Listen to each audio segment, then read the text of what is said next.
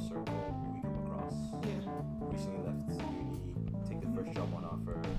How can they make sound investments, or what's out there to as a platform to get started and be debt free? Well, debt free. I don't know about that. That one, debt free is gonna take some time. It's a dream. It's a dream, yeah. I think the problem that many students have once they leave university is that they're so used to being broke, especially me. I was broke. I lived my pretty much my whole university life in my overdraft. Did you have a budget within that overdraft? As odd as that may sound. You know what? When you're so broke, you just, I don't know. You have an automatic head budget. You basically, I didn't budget really. It was so weird. I didn't budget. I was just like, whatever I have left, let's spend it on food. And I am terribly. Like, I just buy, like food in surplus. Like, there was times I was so broke, right?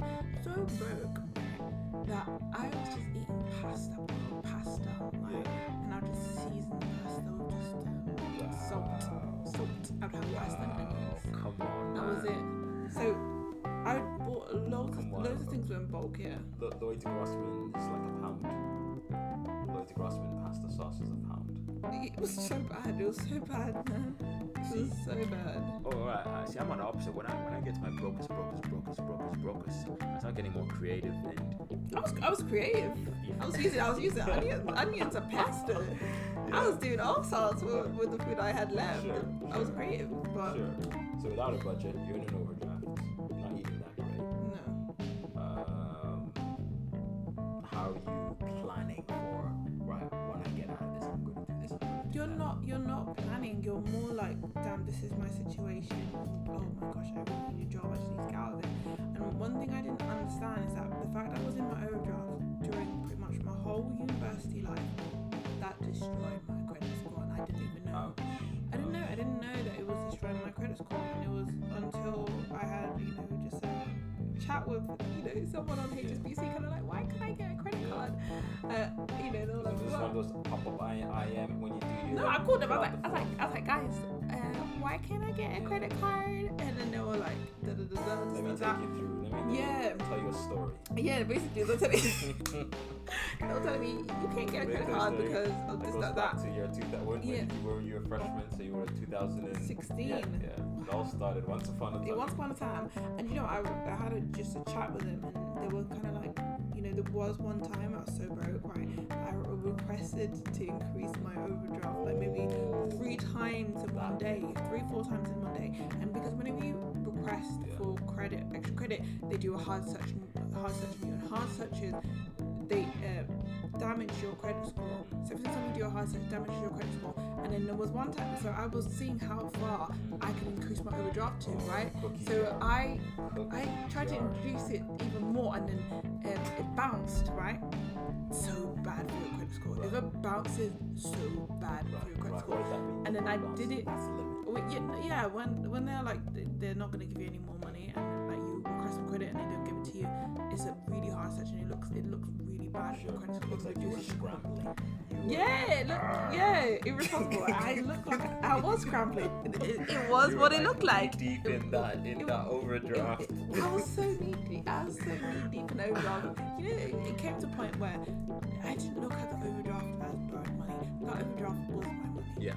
And when it said minus 1,400, I was like, oh, okay, I have £100 left to spend. Okay. And I didn't realize that was really destroying my credit score. So the hard search is not a good thing. No. Right.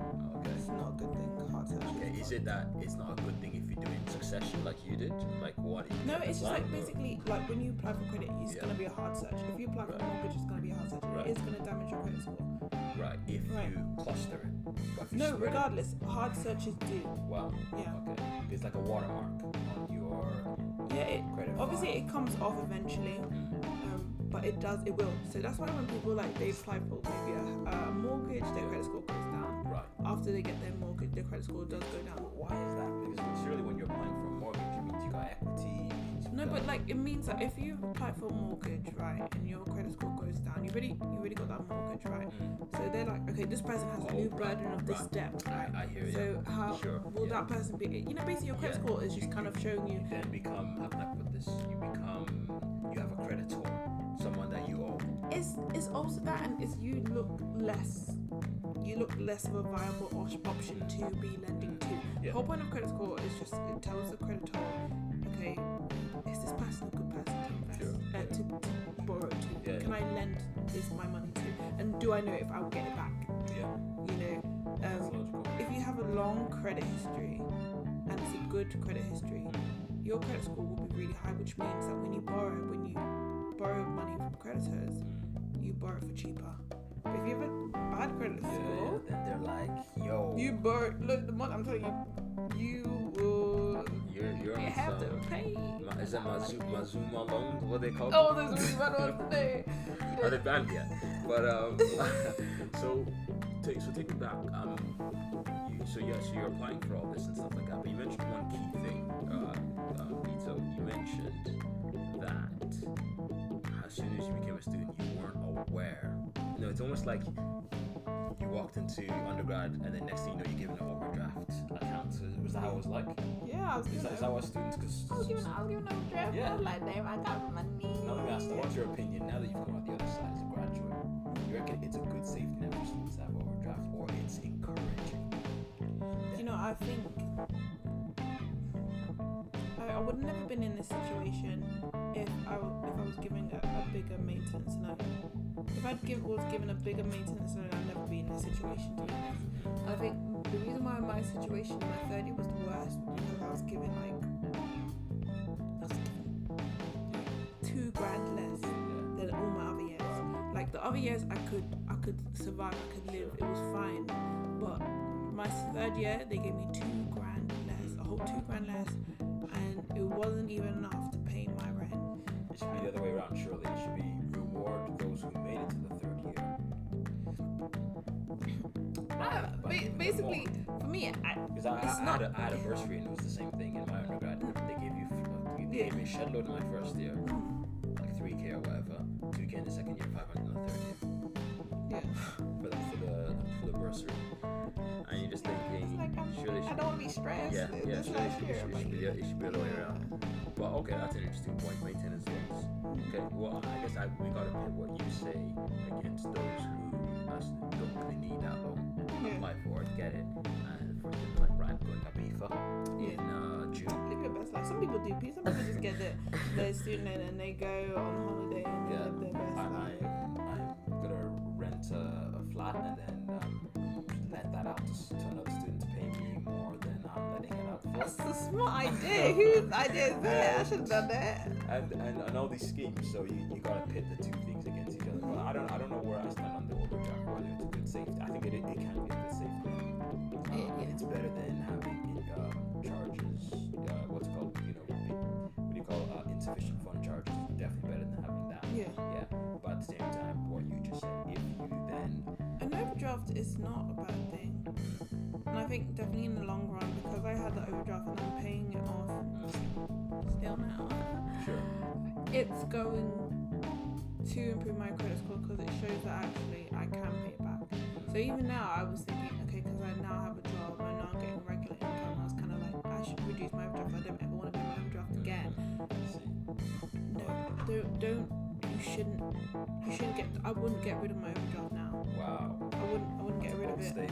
Wouldn't, because maybe in the future I would want to increase my overdraft again, or. But you just said because I did it before, right? So basically, what happened? I got rid of all my overdraft in second year, and I was like, I'm never gonna be my overdraft again. I'm gonna blah blah blah blah blah, right? But obviously, I got rid of my overdraft, owning my own money, and in the end, I increased again, and that just looked bad on my credit score because it was hard to search again and again. So I'm like, actually, you know what? I'm gonna leave my overdraft as it is, and just be like, actually, you know what? I'm gonna have enough self-discipline to not spend too much. Right. But I think. What's up?